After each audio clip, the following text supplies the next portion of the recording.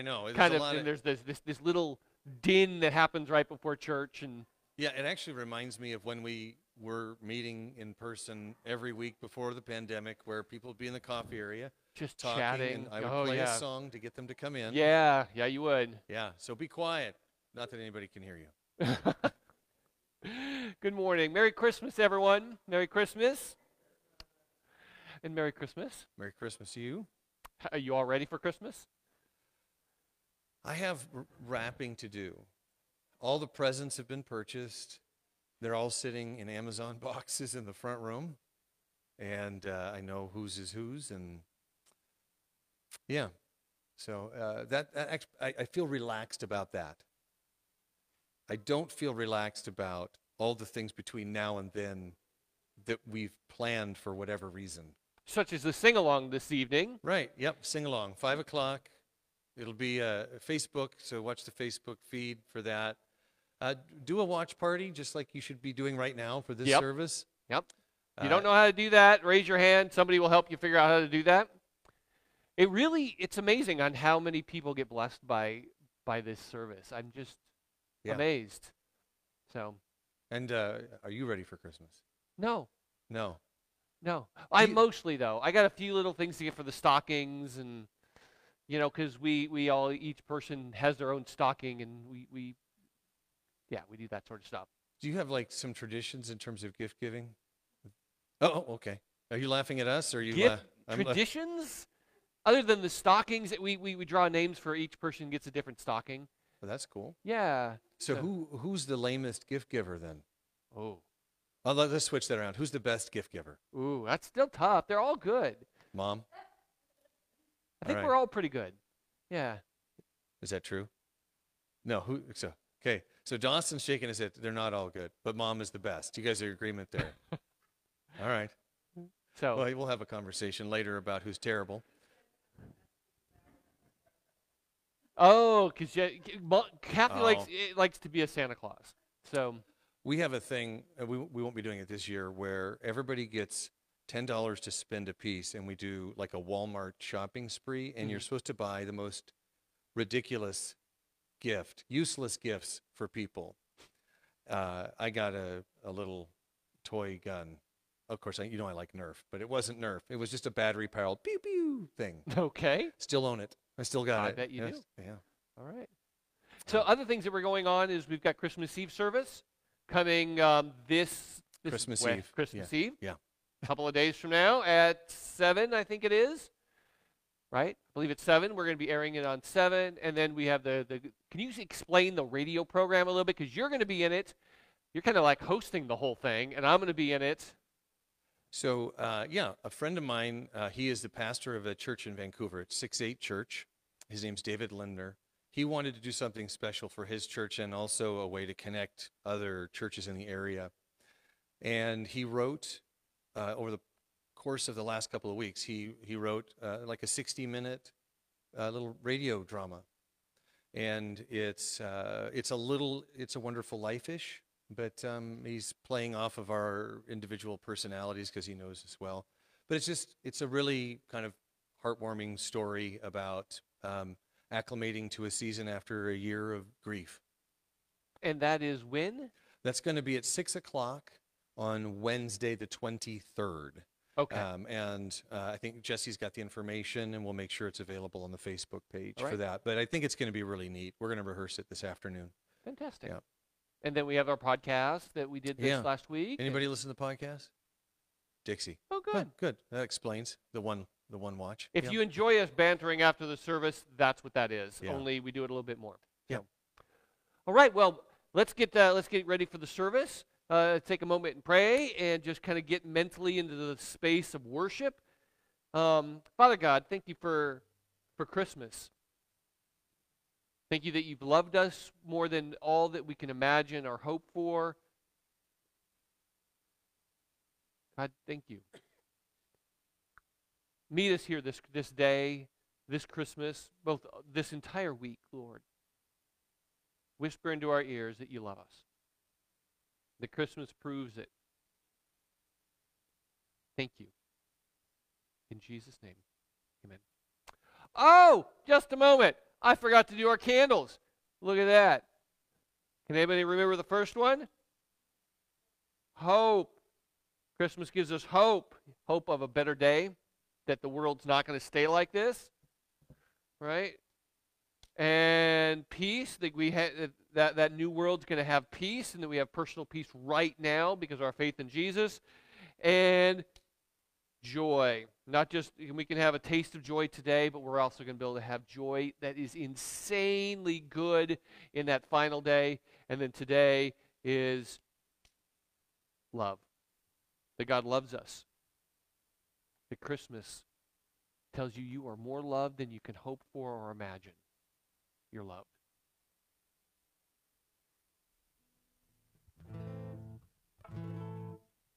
Where's Terry? This is for you.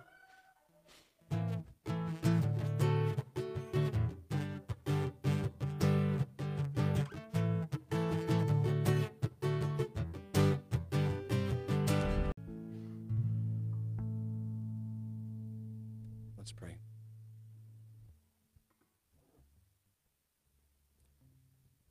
God, I'm grateful for this music.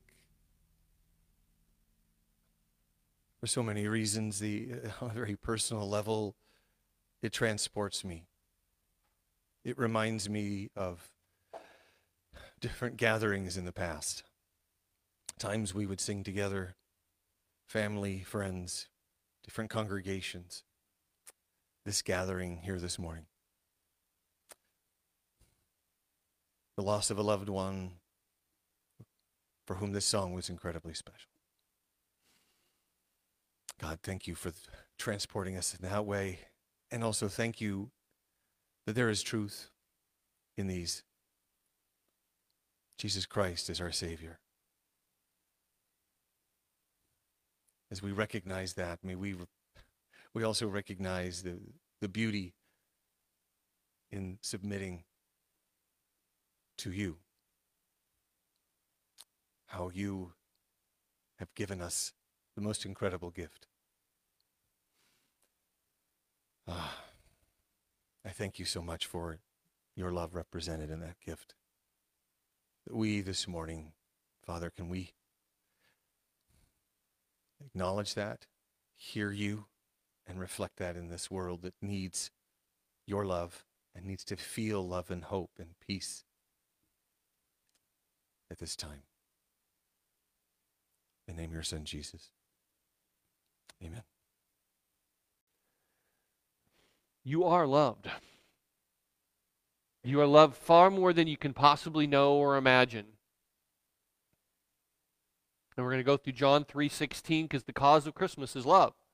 And that verse tells us that the reason, what motivated Christmas was his love. And so, let me read it. I mean, many of you could probably just quote it. I certainly could, but I want to just read through it. For God so loved the world that he gave his one and only Son, that whoever believes in him should not perish but have eternal life. But grasping what that is not easy. So many of us live our lives going, does he love me? We kind of play that old game with a daisy, right? He loves me not. He loves me not. Depending on how I'm doing today. If I'm being a good person, maybe he loves me a little more today. Or maybe if I do a little bit more, reading of my Bible or something, then maybe he loves me a little bit more. Or if I've been bad, he loves me a little bit less. And so there's just this constant, I don't know if I'm loved. It's hard to understand that God loves you to the degree that he does. In fact, it takes an act of God to reveal that to you. Which is why Paul in Ephesians 3 prayed for us this. Ephesians 3, if we could put that in there. May you have strength to comprehend with all the saints what is the breadth, the length, the height, and depth, to know the love of Christ and surpassing which surpasses understanding, knowledge, that you may be filled with the fullness of God. So I'm going to pray for us again. Take a moment and pray for yourself. And ask God to help you get a little bit better how God loves you, that he does. Okay? Heavenly Father, I come before you in the righteousness of Jesus, and I'm going to pray now for these people here in this room and everyone who hears this service, watches this service, that you would do this prayer of Paul's, that you would strengthen us, that your Spirit would enable us to grasp just how high and how wide and how deep your love is for us in Jesus. To understand that which caused you to give him this Christmas, at Christmas time, to give your Son for us. Whatever I have to say, may it be from you.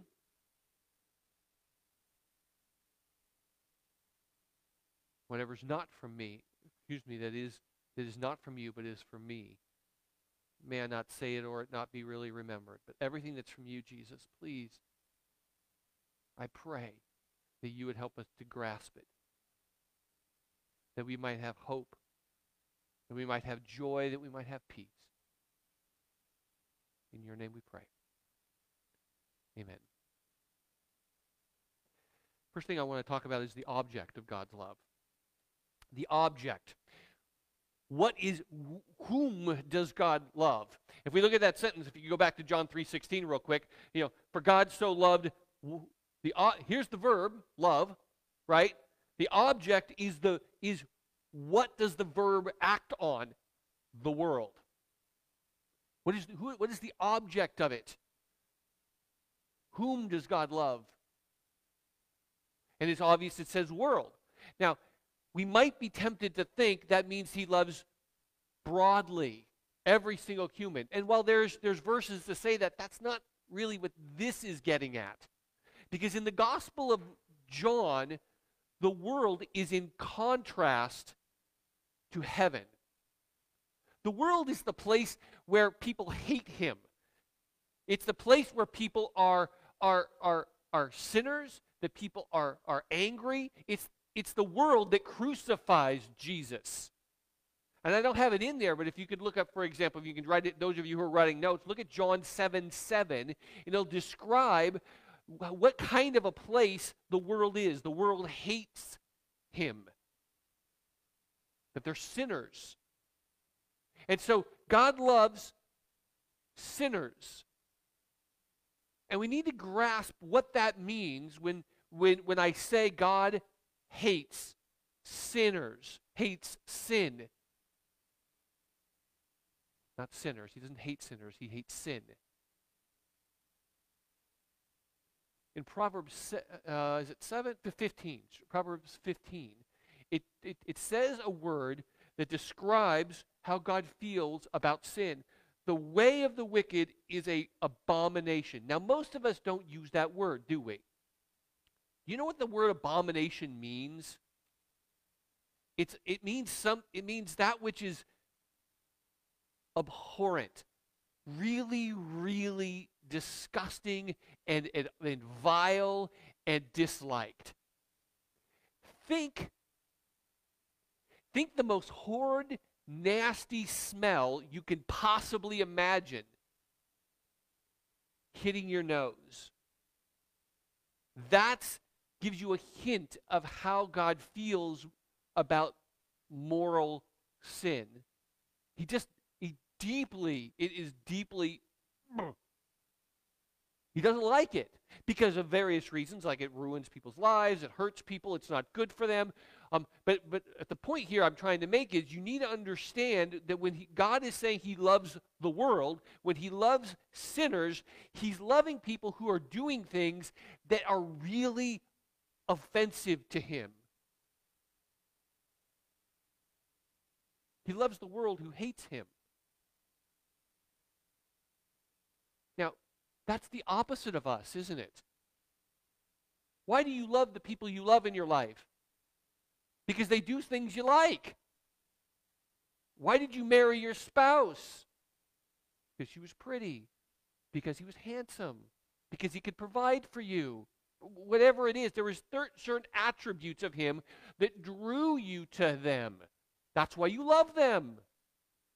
But God is not like that.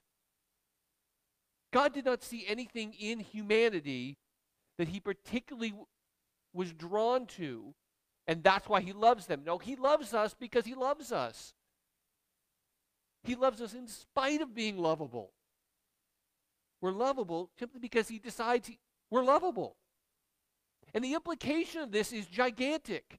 It means that you are loved, my dear, dear person, at your very worst. When you are doing things that you know God doesn't like, in that moment, you're loved. Even when you're doing things that are just, from his perspective, are vile, he goes, but you're my son, you're my daughter, I love you. It's not that God's love is so wide, it's that it stoops so low as to love us. That you're loved at your worst. It means, by the way, dear person, you can't lose it. Because you can't do something to make him not love you.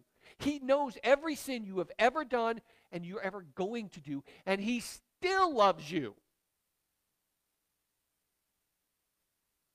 Even in the worst day, you're not going to make him not love you anymore.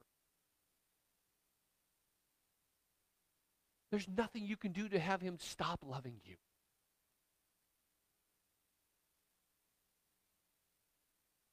For God so loved the world, the object of his love. Think about how he expresses it. He so loved the world that he gave his only son. He so loved the world that he gave. Now this word so, it's unfortunate that that it's the word so there. Because so can mean two different things. And we tend to think like so much. But it's so in the sense of, in this manner, just so God loves us. In this manner, he loved the world that he gave. That he gave. How do you know something is valuable? By how much people are willing to pay for it. Right? I mean, really, what makes a diamond more valuable or gold more valuable than silver? Well, people are willing to pay more for it. What makes a Mona Lisa more valuable than a kindergartner's drawing? Well, you can find a few things, but mostly it's people will pay more for it. How you know how much you're worth is what God was willing to pay for you. He gave his son. He gave his son. His most precious thing. He gave him for you. He didn't give in sentimental reasons. So many times people will say things like, I love you, I love you, I love you. How do you know they love you? When they do something for you. When there's actions. Talk is cheap. Actions speak loud. And he gave his son for you. That's what Christmas is, right? God gave his son at Christmas.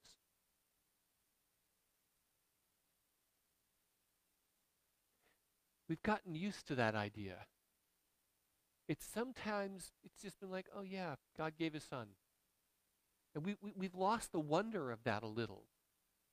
We don't remember what the significance of that is, which I didn't say to Joe to do wonderful makeup, but I'm glad you did, Joe, because it helps us remember what's going on here.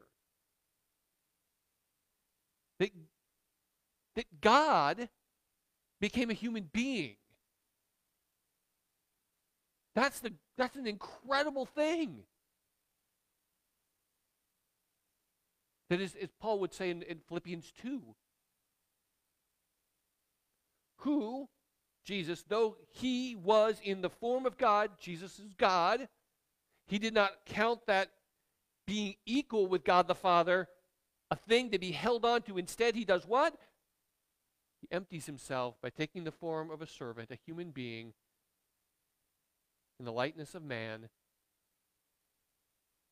and being found in the human form, he humbled himself, becoming obedient to the point of death, even on a cross. God became a man. The one who, as Psalm 33 says, who breathes out stars. It is by the word of the Lord that the heavens were made, and by his breath of his mouth all their hosts. It is through Jesus that Saturn exists. He breathed it out. The sun exists because Jesus goes there. That's who we're talking about. Tonight, go look at the stars for a moment, especially if you're in a place that can't see, outside the city lights. But look it up. See how massive it is. And they're by breath. They exist. And everything in all of the cosmos is held together by Jesus. Colossians chapter 1 reminds us that it's just by he is before all things, and in him all things hold together. Not only did Jesus create all things, including you, but you continue to exist because of him. That's who became a baby at Christmas. That's who God the Father gave for you. There's nothing more precious that he could have given for you.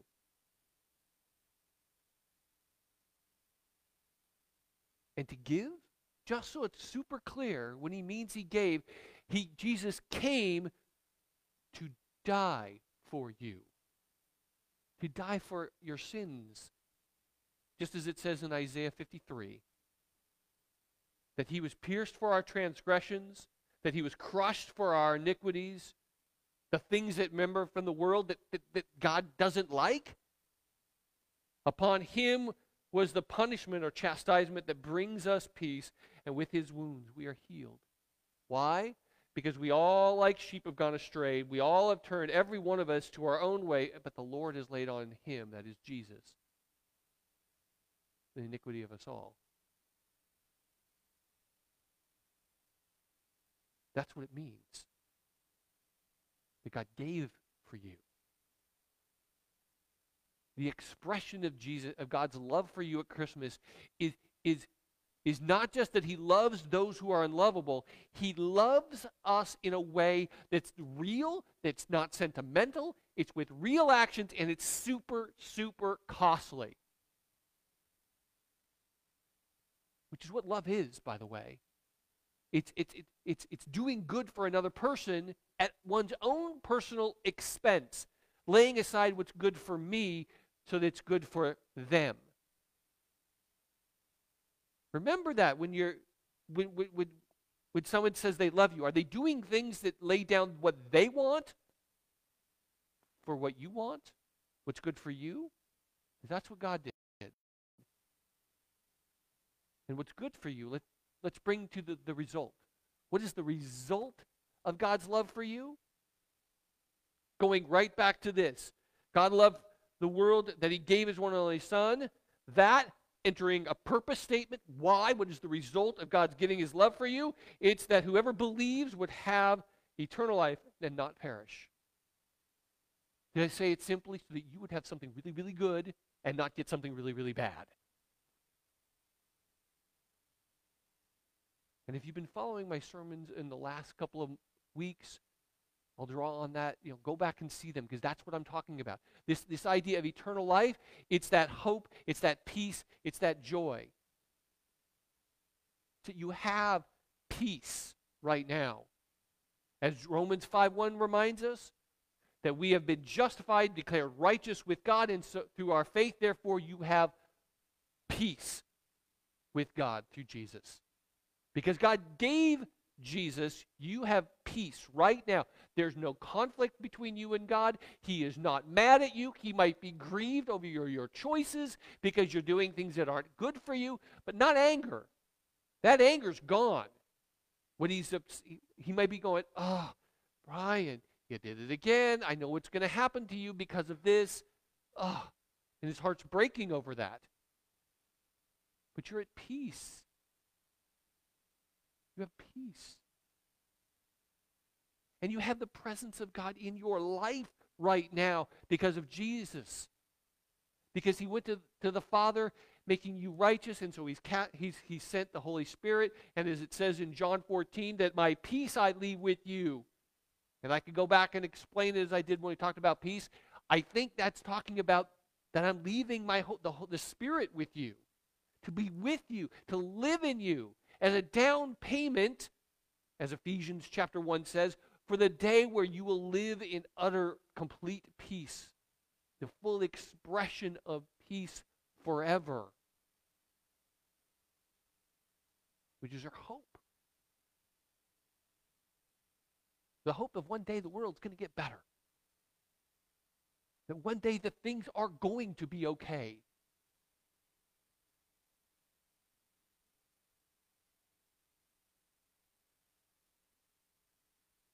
That peoples will no longer make war. There'll no longer be any viruses. No more cancers. No more dementias. No more fights between siblings and husbands and wives. No more stress about paying bills. No more losing of loved ones. But as it says in that Revelation 21, that every one of your tears will be wiped away by him personally. And there will be no more death and all that's associated with death. The loneliness, the sorrow, the pain, the separation. There'll be no more mourning. No more crying. No more pain. Because all those things are gone. There'll be a memory. You have hope. You have hope because he loves you. And in that day, what will be left? If there's no crying, no pain, no sorrow, no suffering, celebration and joy. Unending, ever-increasing joy. As it says in Isaiah 35, that we will return, we will come back into his presence, and everlasting joy will crown our heads, and gladness and joy will overtake them, and sorrow and sighing will flee away. Why? Because we're going to be in the presence of God, the very source of joy itself, the very source of everything that is possibly good. And in that presence there is fullness of joy, as Psalm 16 reminds us. You will make known to me the paths of life, and you will fill me with joy in your presence. With you, eternal pleasures are at your right hand. That's eternal life, in his presence. Why? Because he loves you. And this is for all those who believe. For God so loved the world that he gave his one and only Son, that whoever believes, not earns, not deserves. He's just going, here it is. Come home. I'm not going to force it on you. Just take it. You can buy a gift for someone, but you can't make them open it. You can give them a gift. That doesn't mean they take the gift. God's gift to you is Jesus and eternal life. You are loved, my dear people. And this year, you need to know that more than anything else, I suppose. And what Paul will say in Romans 8, no matter if all this stuff happens in famine and sword and pestilence and on and all this stuff, but nothing can separate you from the love of God in Jesus Christ. So whatever hard stuff has gone through this year or is coming in 2021, you are loved. No matter what happens, you're loved. This should be utterly settled in your heart because Christmas came. So therefore, you can go ahead and love other people. You don't need to work up, oh gosh, do they love me? Am I loved? No. Be secure in that. No matter what you do, fall, if you fail, so what? So you fall down this year. So you don't do it right this year. Who cares? Try to get up, try and do better next time. That's okay. Try and model that for other people. We are to love as God loves. We love 1 John 4:19, which is not in here. We love because he first loved us. Be a gift to other people this year because you have been given the gift of an immeasurable love. Let's pray. Father God, thank you for this insane, beyond comprehensive love that would do such good to us. I do again pray that Ephesians passage again for us. Lord, give us the ability, all who hear this, me, everyone in this room, everyone who gets to hear this message, the ability to see it, to not listen to their voices in their own heads, the voices in the world, voices from anyone or outside themselves that are saying you are not loved.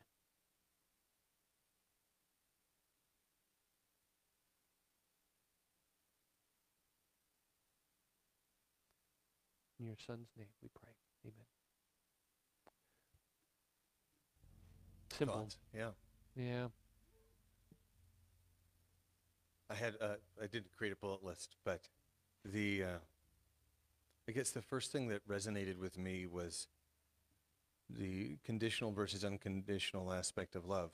That, you know, I know there's certain elements of like familial love that is generally without condition. Generally. But the other things. I was starting to push back on that in my own mind. I'm like, but there is. But you know, I love these people despite the following, and it is difficult to comprehend that despite the things that we have done and do in our relationships to other people in the world, to people in our family that are abhorrent, that we're still loved. That and not just loved, but to be given a gift beyond measure. Like, boy, you did it. It's like, no, I'm not going to give you a lump of coal. I love you so much that I'm going to give you the most precious thing that I have. Yeah. And that's really hard in a even in contractual relationship that we have. I think even in the familiar, like parent to a child,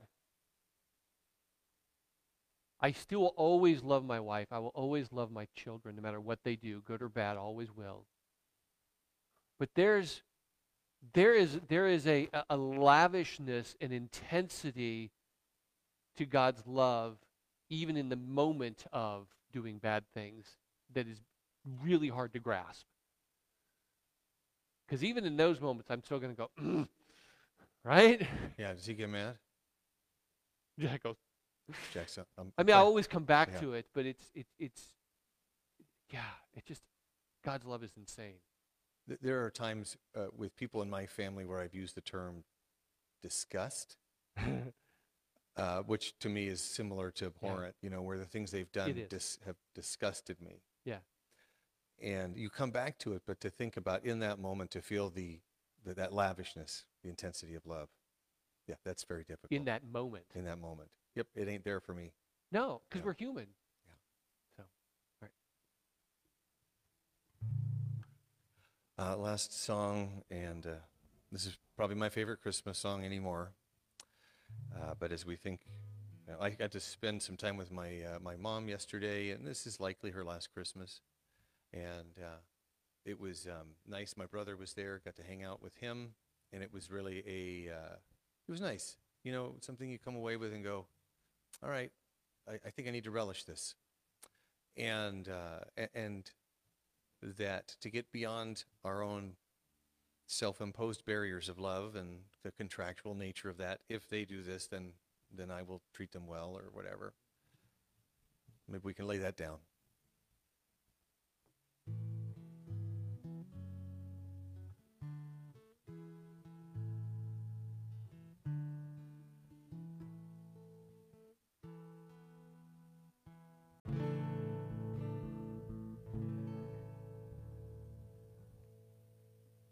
Merry Christmas. I love you all very much. Well, my family, you very much. You have been the gift to me this Christmas, this year, and you online too. So thank you. May you have a merry, joy-filled, peace-filled Christmas. I'll see you next Sunday.